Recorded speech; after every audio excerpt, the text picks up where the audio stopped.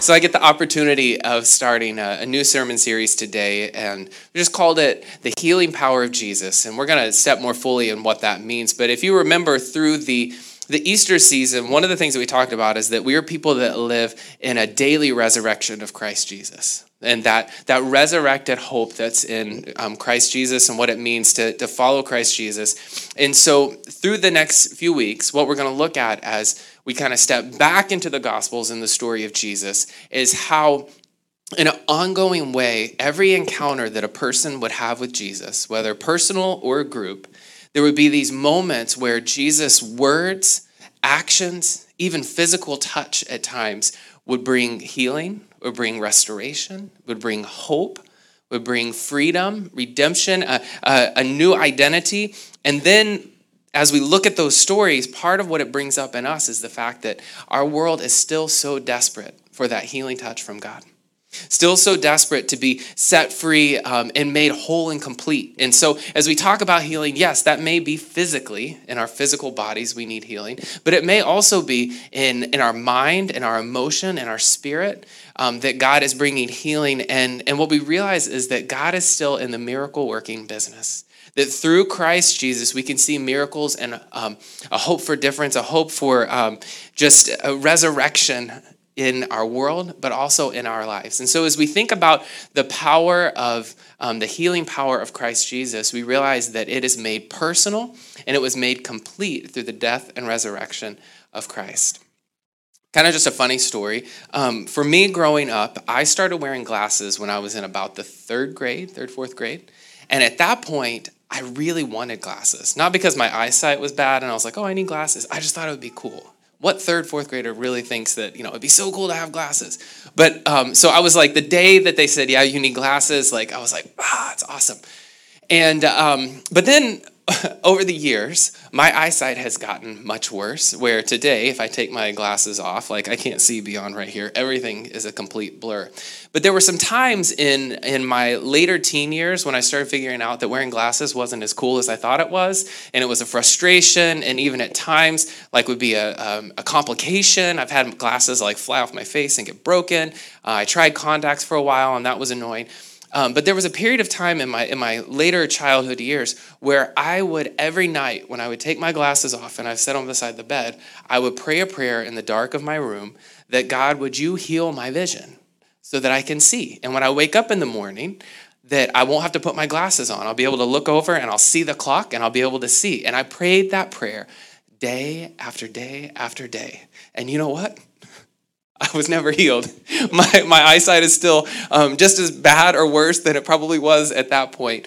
And what's so amazing about that, and again, that's just like a little simple story, but there was something in my heart that had captured an understanding that God does work miracles. And I was hoping and praying and having faith that God, would you do something amazing here? There's been other points in Kristen and I's life where we've prayed for miracles to happen. We've prayed for family members to be healed. We've prayed for situations where it seemed like it was broken and we needed God to do the healing work of restoration to happen. That we've seen miracles happen, and we've seen time where there hasn't been miracles.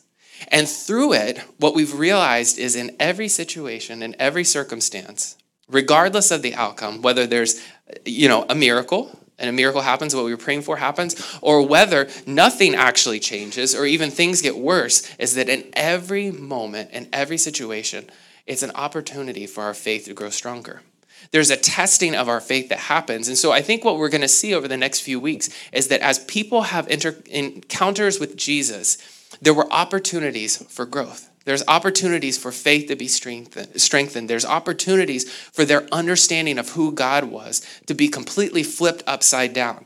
And so today I just want to kind of set up where we're going and give us just kind of like a base understanding of what it is that we'll be talking about over the next few weeks. But first, one of the things, and this is, if you're a note taker, there's just a couple of things, a couple of thoughts that I want to pull out for us today.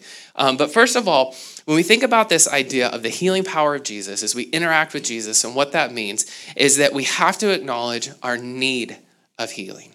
We have to acknowledge our need of healing. So when we think about this of like, okay, if Jesus does miracles, and if Jesus is the one who has all the power of God within him, then we come to a place of realizing that if we're going to experience the power of Christ Jesus healing, first, we have to actually acknowledge that we have a need of healing. Now, again, when you hear this, you may automatically go, okay, wait a minute, like self-check, I'm not sick, I'm good, I don't need healing, right?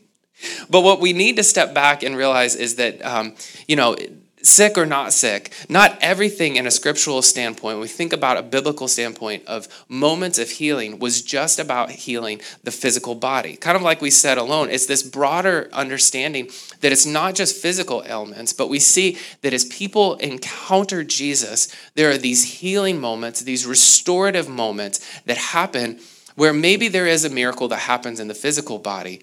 But what also is happening is that Jesus is setting people free, that he's restoring them, he's bringing strength to their body. There are so many miracles that Jesus works through the Gospels, and I tried to make a list of as many of them as I could, so stick with me here. Just listen to this list of Jesus' healing power. Jesus heals people of leprosy. Jesus restores the sight of blind men. Jesus heals many people who were near death. Jesus resurrects people from the dead. Jesus heals a man who had been paralyzed and unable to walk for decades. He casts out demons, restoring sanity to people's minds and lives. He brings the dead back to life, as I said. He heals the damaged and unusable hand of a man and restores it to full strength. He gave back a man's hearing and his voice. He strengthened and straightened a woman's back that had been unable to stand up for nearly 2 decades. He reattached an ear after Peter cut it off. He healed sick children. He brought children back from the dead, and the list goes on, which also includes him resurrecting his own body back to life. So when we see these miraculous accounts through the biblical scriptures, we realize that throughout the centuries, people have tried to make sense of the miraculous that Jesus was doing. People have tried to understand. Some people, they undermine it and say, oh, well, it was just this, or, oh, medicine wasn't that back then, or when they describe this, this is really what was happening. Or there are people that just kind of read right past it and go, yeah, I don't know what to do with that. Okay, Jesus did miracles. Cool, he was God, check. And then there are those that just go, okay, that's what Jesus was like. But today, I look around, Jesus isn't here. Jesus isn't here to pick dirt up from the ground and put it in somebody's eyes and give back vision. And so maybe that's what Jesus was like, but is that really who God is today? I think we have to challenge ourselves with this place of broadening our understanding when we think about the healing power of God to realize that it's not just limited to our own understanding of the miraculous and Jesus doing healing miracles of physical bodies. But again, understanding that not just every healing moment was about just the body being healed, but it was about Jesus doing the work that he had been called to do to set humanity free, to restore us. So sometimes we have this automatic thinking, and we need to disrupt this automatic thinking that's in our mind where we hear the phrase, Jesus heals, and we think, oh, okay, it's just about physical healing alone. And realize there's so much more that the Spirit of God desires to do through these encounters with Jesus. Everywhere Jesus went, he was restoring. He was setting free. We hear him even talk about it in John 3:16. You know these verses, 16 and 17. Jesus' own words say, "For this is how God loved the world. He gave his one and only Son, that everyone who believes in him will not perish, but have eternal life." Verse 17, God sent his Son to the world, not to judge the world, but to save the world through him. We have to realize that the true salvation that Jesus is doing here is redemptive. It's restorative. That's what God was desiring to do through Christ Jesus. And so through the presence of Christ Jesus, we have the opportunity to experience a miracle. I want to encourage you. If you really are one that's in a place of saying, I need a physical miracle from God, these are the moments to pray. Pray to the Holy Spirit. Pray, that and invite Jesus to speak the words into your own life. Be healed. And that you would experience that. But maybe you're in a place where, again, it's not the physical healing that you need, but now's the time to experience a change, a transformation, a healing in your heart, in your mind, in relationships that you have. To invite Jesus to bring that restoring touch to your life. He can do it. We have to invite him in. We have to trust him. And so when we pull back from this, we understand first that we need to recognize that every single one of us are in a place of needing healing from God in some way. In some way. It's part of the process of growing in faith, of being discipled, of maturing in our faith, is realizing, okay, there are parts of me that I need God to work. I need Jesus to lay his hands on and to speak healing, to speak freedom. But we also, at the same time, secondly, we have to step into a place of seeing what biblical healing really looks like. What does it really mean? And it's kind of continuing in the same line of thinking that I've already been explaining, is that we reshape our understanding about the idea of biblical healing. You know, there was never a moment in Jesus' stories where the miracle that he was doing was limited just to physical healing. Even in the moments where there was a healing miracle that happened, it was something beyond that was unlocking in a person's heart and in their life. I was listening to author, pastor, theologian that I really love. His name's James Bryan Smith. I was listening to his podcast this week. It's called Things Above. And in it, he shared this quote from St. Augustine. I'm going to share the quote, and then I want to explain what he said about it, because it really opened up something for me in thinking about the way that we experience Jesus and the way that Jesus even was encountering those that were around him. But there is this quote that Smith shared from St. Augustine that says this: God loves each of us as if there were only one of us. God loves each of us as if there were only one of us. This idea that we singularly are loved by God. We belong to one another, and God loves us all collectively. We've talked about that in past Sundays, about the love of God. But we have to understand, and I think this is what Augustine was trying to explain here, is unlock the potential of God's love in our life. The fact that God loves us as if there were only just you. He doesn't love you because of others. He doesn't love you because of who you're related to. He doesn't love you because of what you've accomplished. God loves us individually as though there were only one of us. And this is part of what it connected to for me, is the fact that that's exactly how people experienced Jesus when he walked this earth.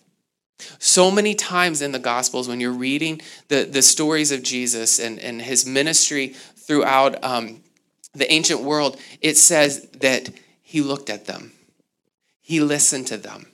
He heard the people. It has these action-oriented words that acknowledge that Jesus was on mission. He was set about the Father's business. That's what Scripture says. Like, he knew his purpose. He knew why he was there. But he loved people, and he interacted with them individually. And truthfully, he treated people in a way that was the full love of God, regardless of who they are. Whether, sinner, saint, rich, poor, even those that needed to be held accountable. He would speak words of truth with a challenge, but also came with the love of God behind it. And so when we think about this, we can think about it in our own life, of like people who have seen us and interacted with us individually as though we're the only person in the world. We don't get this from a lot of people, right? You get the distracted, like, yeah. And they're like looking past you.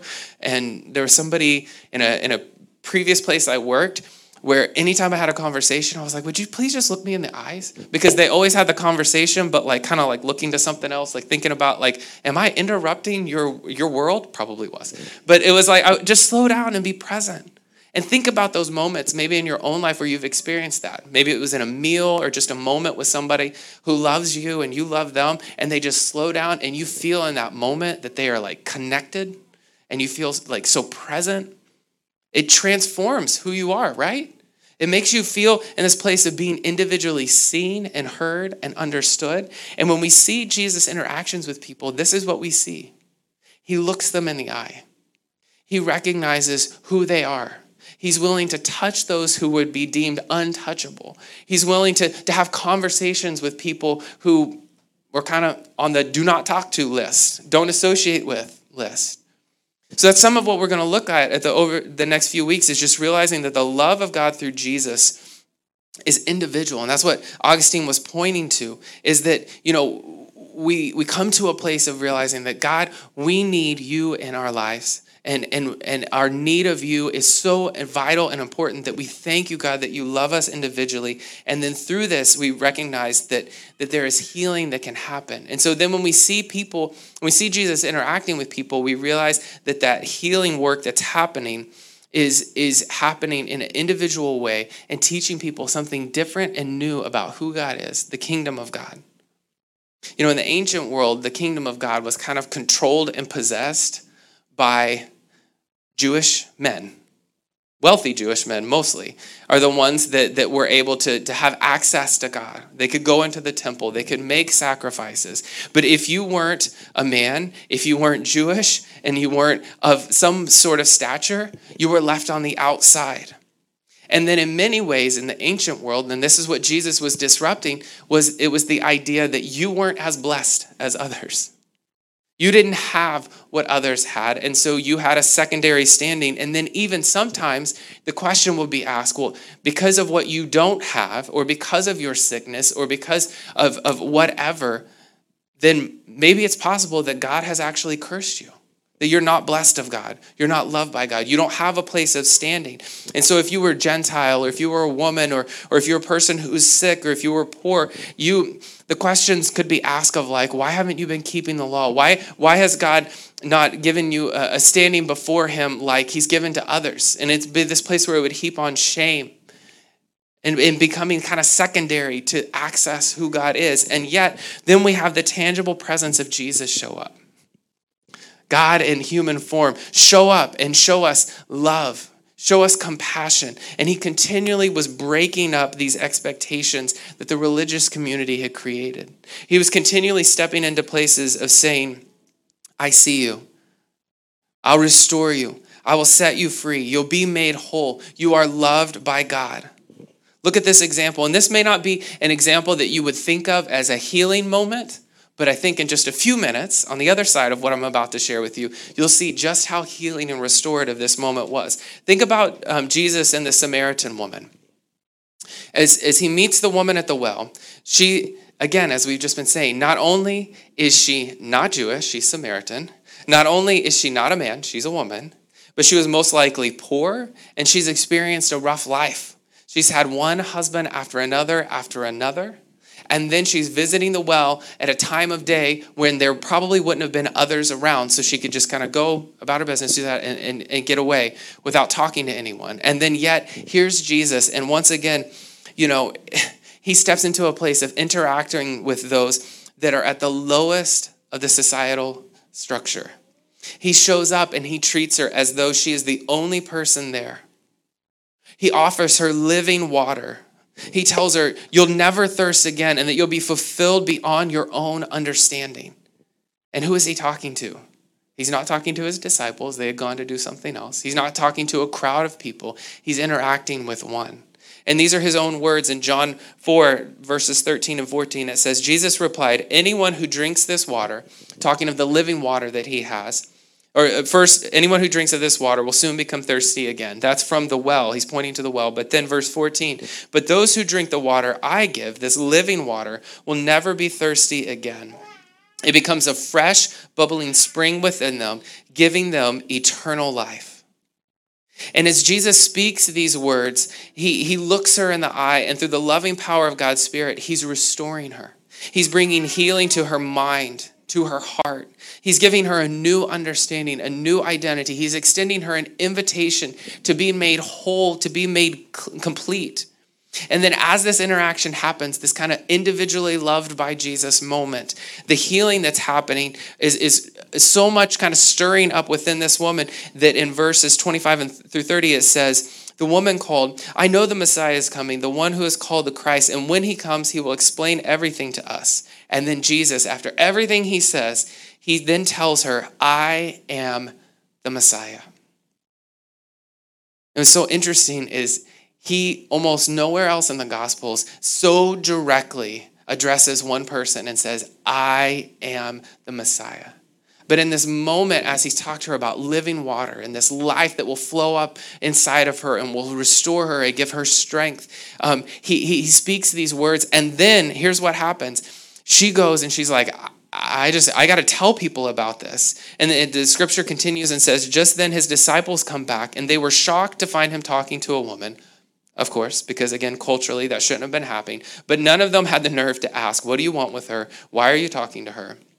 But here's how we know that a healing, restoring work has happened. For all that this woman was in identity and culture and standing within the community, verse 28, the woman left her water jar beside the well, ran back to the village telling everyone, come and see a man who told me everything I ever did. Could he possibly be the Messiah? People respond, so the people came streaming from the village to see him. This is a heart restored. This is a person who has been healed. This is a person who's experienced the healing love of Jesus. She may have not been physically sick and needed healing, but he is healing her heart, her mind, her soul. And think about this. Would you ever run into a group of people and be like, hey, come talk to this guy that just told me everything I ever did? Think about it, the good, the bad. Would you want people going and talking to a person who knows everything you've ever done? Probably not, right? I don't think I'm like, no, if somebody knows, let's don't say anything, right? But instead, even though it feels so undoing and vulnerable, and what he said has been so direct to her, the healing work of Jesus in calling out who she is, but then also saying, you are loved. Drink of the living water. You'll never be thirsty again. She's like, everybody's got to know. Everybody needs to hear this. And so a woman who previously had lived in maybe shame and guilt and feeling so secluded and isolated and cut off now comes to a place of saying, I got to tell everyone about this. Everyone needs to know this. There's a healing work that happens somewhere in that process of just a few moments with Jesus. And that's the power that happens as we experience Jesus' healing power. It happens so fully, so completely, but so personally, without discrimination. It's the healing power of Jesus that makes us whole and complete. If you have time this week, which you could have time, you just got to make time, read John chapter 4, chapter 5, and chapter 6. Just take some time and read those verses of scripture. It's not too long, but read through John 4, 5, and 6 with what we've been talking about already this morning, and see what is happening there, that time and time again, Jesus is having these encounters with people where it's restoring them, it's transforming them. And all along the way, we see the healing power of Jesus at work and messages of hope that are going out. And the words that Jesus speaks, like if you've got a Bible with text in red, if you read the words that Jesus speaks here, they are truth and they're rich and deep in meaning. But at the same time, they bring hope. They bring restoration. They bring revelation of who God is.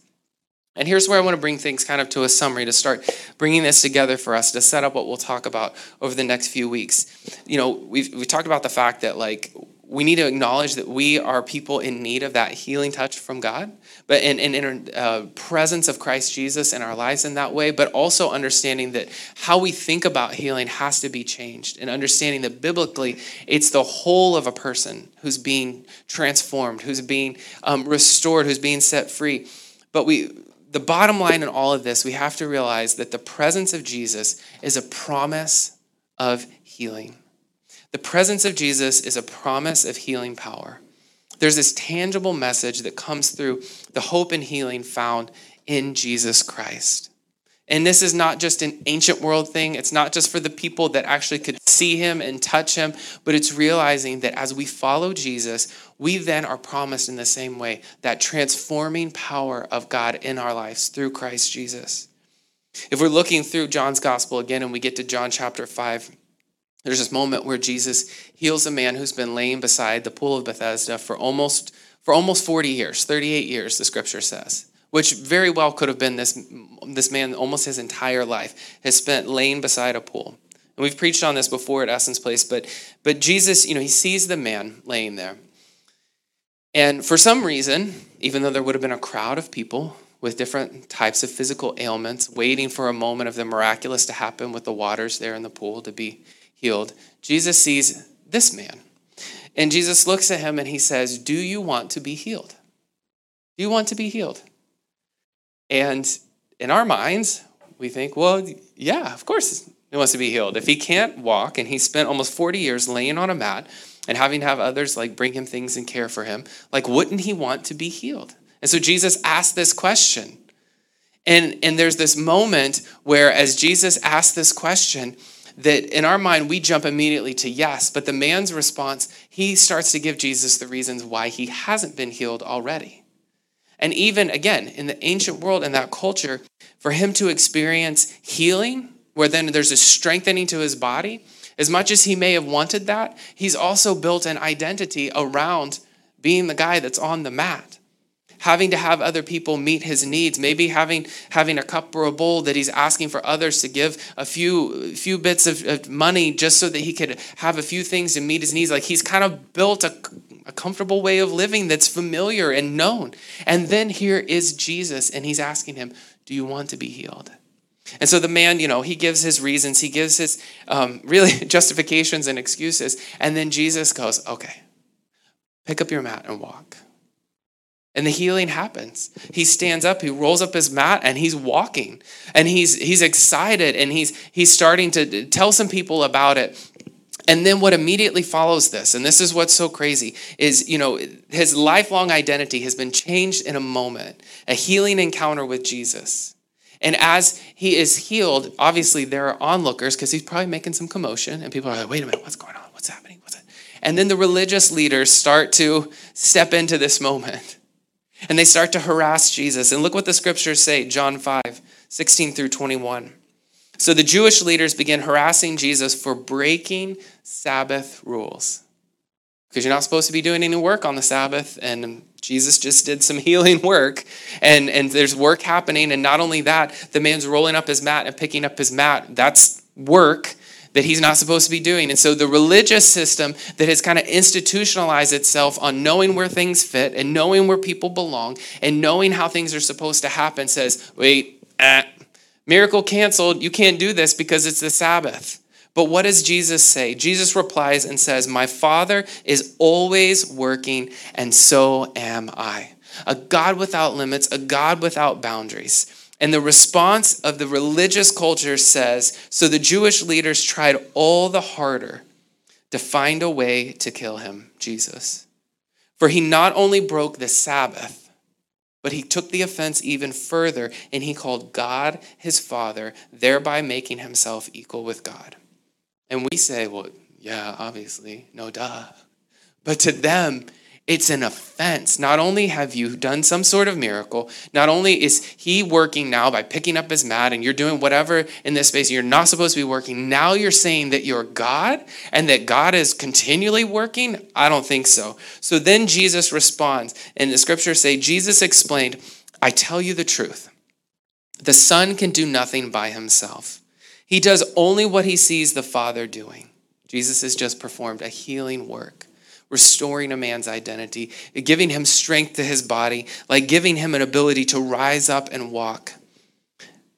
Jesus continues and says, whatever the Father does, the Son does also.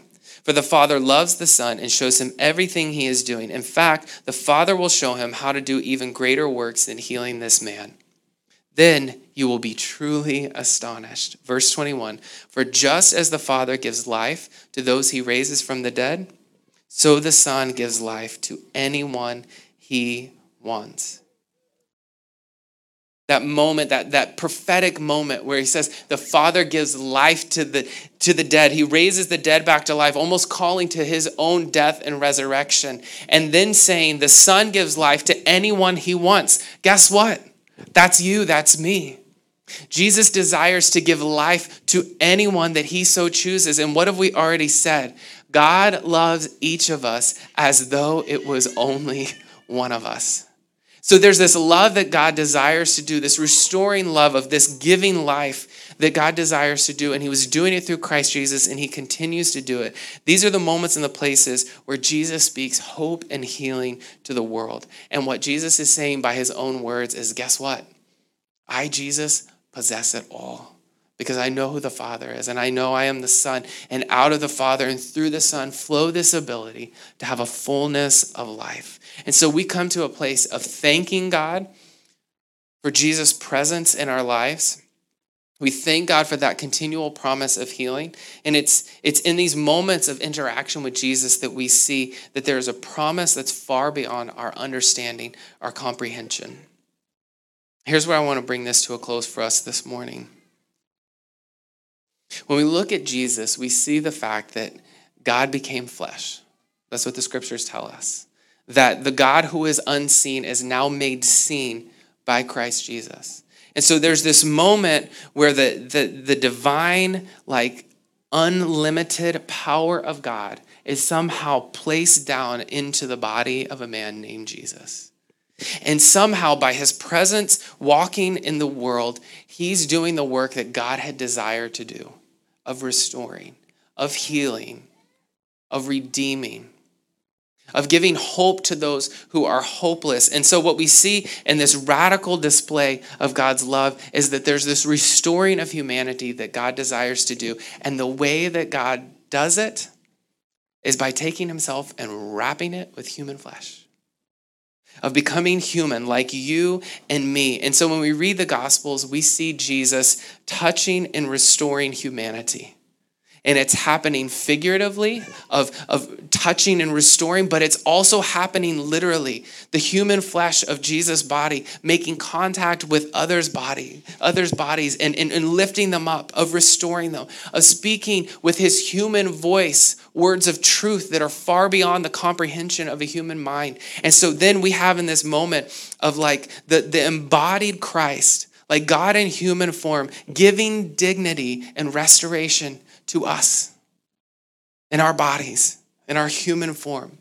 We have to realize that the entity of who Jesus was, but literally the body of Christ Jesus, is connected with our own bodies. And just as God created the first Adam and Eve and the first of humanity, God created a person in Christ Jesus to bear the fullness of who God is, and that through the broken and resurrected body of Jesus, we have the promise of hope. We have the promise of healing. We have the promise of restoration. And so when we think about the healing power of Jesus, part of what we have to come to a place of understanding is Jesus in his embodied form was walking the earth and restoring other people and their bodies and their human form, is giving restoration, of giving hope. And then we understand that it breaks the power of shame. It breaks the power of guilt as we are freed, as we are healed, as we are made whole through Christ Jesus. It is the touch of Jesus that is redemptive and restorative. And so we invite it. We say, Jesus, come and work in me, in my body. Work in who I am, in my mind, in my heart, in my spirit, in my soul. God, would you do the work that is restoring, that's healing, that's setting free? Because we know that only God can do it through Christ Jesus. There's this moment in John chapter 10. There's some chapters later from what we've already read, but Jesus is teaching, and he says the thief's purpose is to steal, kill, and destroy. But he says, my purpose is to give a rich and satisfying life. And to that I say, amen. Anybody else? A rich and satisfying life. Amen. Jesus says, that is why I am here. And then he uses that imagery of the good shepherd. He says, I'm the good shepherd. The good shepherd is willing to sacrifice his life for the sheep. A hired hand will run away if he sees a wolf coming. He will abandon the sheep because they don't belong to him. He isn't their shepherd. So the wolf comes, attacks them, scatters the flock. A hired hand runs away because he is working only for money, doesn't really care about the sheep. But then again, he identifies himself and he says, I am the good shepherd. I know my own sheep and they know me. Just as my Father knows me, I know the Father. And he again says, I sacrifice my life for the sheep. I have other sheep too that are not in this sheepfold, and I must bring them also. They will listen to my voice, and there will be one flock with one shepherd. And then listen to these words. The Father loves me because I sacrifice my life so I may take it back again. No one can take my life from me, Jesus says. I sacrifice it voluntarily, for I have the authority to lay it down when I want to, and also to take it up again, for this is what my Father has commanded. He has said these things. When Jesus said these things, the people were again divided in their opinions about him. Listen to this. Some said, He's demon-possessed and out of his mind. Why listen to a man like that? But then others said, that doesn't sound like a man possessed by a demon. Can a demon open the eyes of the blind? And that's an invitation for us as we encounter Christ Jesus. There is a power that is embodied in who Jesus is. Jesus' presence with us that gives sight to the blind. Maybe it's our physical sight. But I think more so than that, it's giving a spiritual sight, a spiritual understanding of the power of who Jesus is. And just as he's able to lay his body down and his life down and sacrifice for his sheep, he says he has the full power to raise up again and to bring hope, healing, protection, restoration. We focus on the power of Christ Jesus' blood, of his broken body that we think of, through Easter, yes. And as we partake in communion together, we remember the sacrificing nature of Jesus saying, I am willing to give it all for you. This is the body of Christ Jesus, broken for us, restored for us to give us hope and healing. So over the next few weeks, we're going to encounter some of these stories of Jesus bringing that healing touch to people, bringing that restorative power. And we're going to, in our own lives, acknowledge, I need that in me. I need that work to happen in me. And remember that God loves us individually far beyond what we could comprehend. Can I pray for us this morning? Will you bow your head? God, we recognize and understand that you are God and God alone. God, we thank you for the power of your Holy Spirit that is with us both now and forevermore. God, we thank you for these stories of Jesus that were captured in a way that bring us into moments of restoration, moments of healing, moments of your power being unfolded for people who weren't even ready to understand it or comprehend it. God, we thank you for the miraculous that you have done and you continue to do. So, Lord, I pray that you would open our hearts to the power of Christ Jesus once again. God, I pray that you would give us a humility and a vulnerability to come before you with all that we are, both the places that we feel the strength of our own being, but the places where we feel our own weaknesses, that we would come before you and we would say, God, would you work? Would you heal? Would you strengthen?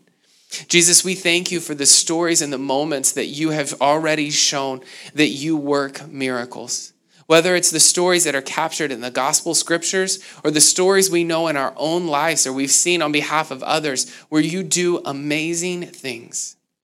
Lord, I pray that you would heighten our expectation over these next few weeks as we again enter the stories of Jesus. We pray, Holy Spirit, that even this week you would shift our thinking. God, that you would bring us into places of being willing to call out your name once again, maybe for circumstances or places that need of healing that we've said, a miracle will never come. God, would you bring us to places of being willing to call on your name? Christ Jesus, we thank you that you so freely laid down your body, your broken body, on behalf of others. God, we thank you that through the power of Christ Jesus' broken body and blood that was shed, that we can know you and we can know you fully. We can know you as we are restored to you. And we pray, God, that you would just do the work that only you can do in our hearts and lives. We commit ourselves to you once again. We pray this in the name of Jesus. Amen.